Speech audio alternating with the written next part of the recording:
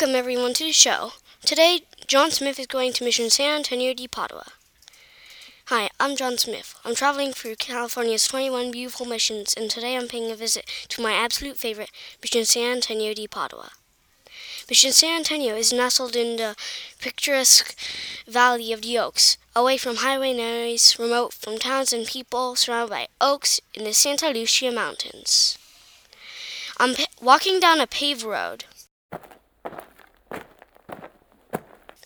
As I approach the Missions Museum, right near the entrance, I hear a cat meowing. Well, hello there. You are a very friendly cat. A woman comes out to greet me. I mentioned that I'm traveling from mission to mission, researching history of Native American tribes, and that today I would like to know more about the Salnon tribe that used to live in the area. Joanne Steele, a knowledgeable museum worker and the mission administrator, is very excited to meet me. She's heard some of my podcasts. Joanne introduced me to Rosario, the enormous and friendly mission's black cat that greets everyone at the door, and follows around as to make sure that the visitors don't miss anything at this beautiful site.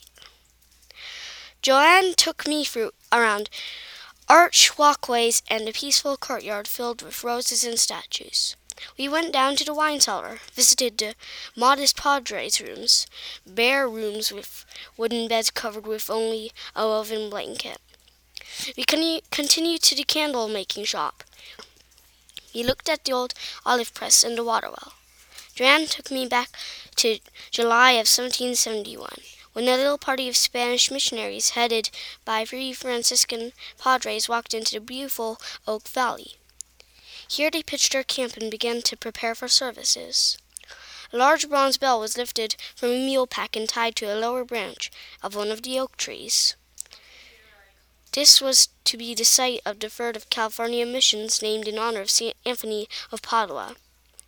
The story of the Salnon at this mission begins on the day of Padre Sarah's first Mass. A curious Salnon boy watched the Mass that dedicated Mission San Antonio de Padua. The boy was fascinated with the white people, their horses, and gifts, and it was easy to convince him to bring his family and some of his tribe. The friendly Salnon were helpful and loyal through all the years that San Antonio was a working mission. Once Native Americans got to the mission, they were taught how to speak Spanish, practice a new way of life, and observe a new religion. Most came to the mission out of curiosity. They wanted the small gifts the Padres brought them: beads, clothing, and blankets. Many found out too late that once they set foot inside the mission, they couldn't leave. Joanne told me that the Salnon worked hard building the mission, making adobe brick out of straw and mud, making candles and soap out of animal fat, harvesting crops, cooking, cleaning, and taking care of the animals.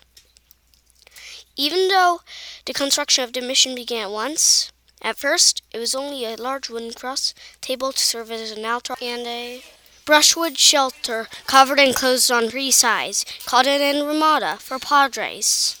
The expedition camped under the stars until wooden buildings were completed to shelter the Padres, servants, and the small mission guards. They started building small dwellings and planted the first fields. The mission grew very fast, and in less than 20 years became the largest mission in California. The Salnon were peaceful, generous people. The missionaries took away their homes. Cattle and planting destroyed their land. Diseases, unfamiliar food, and different lifestyle killed a large population of the Salnon Indians.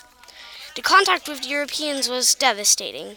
I agree with Joanne that the story of the Salnon is sad, but the mission itself is a beautiful place. It takes a while to get there. You may want to spend a night in Paso Robles just like I did, but it's worth it. I hear a meowing. Meow.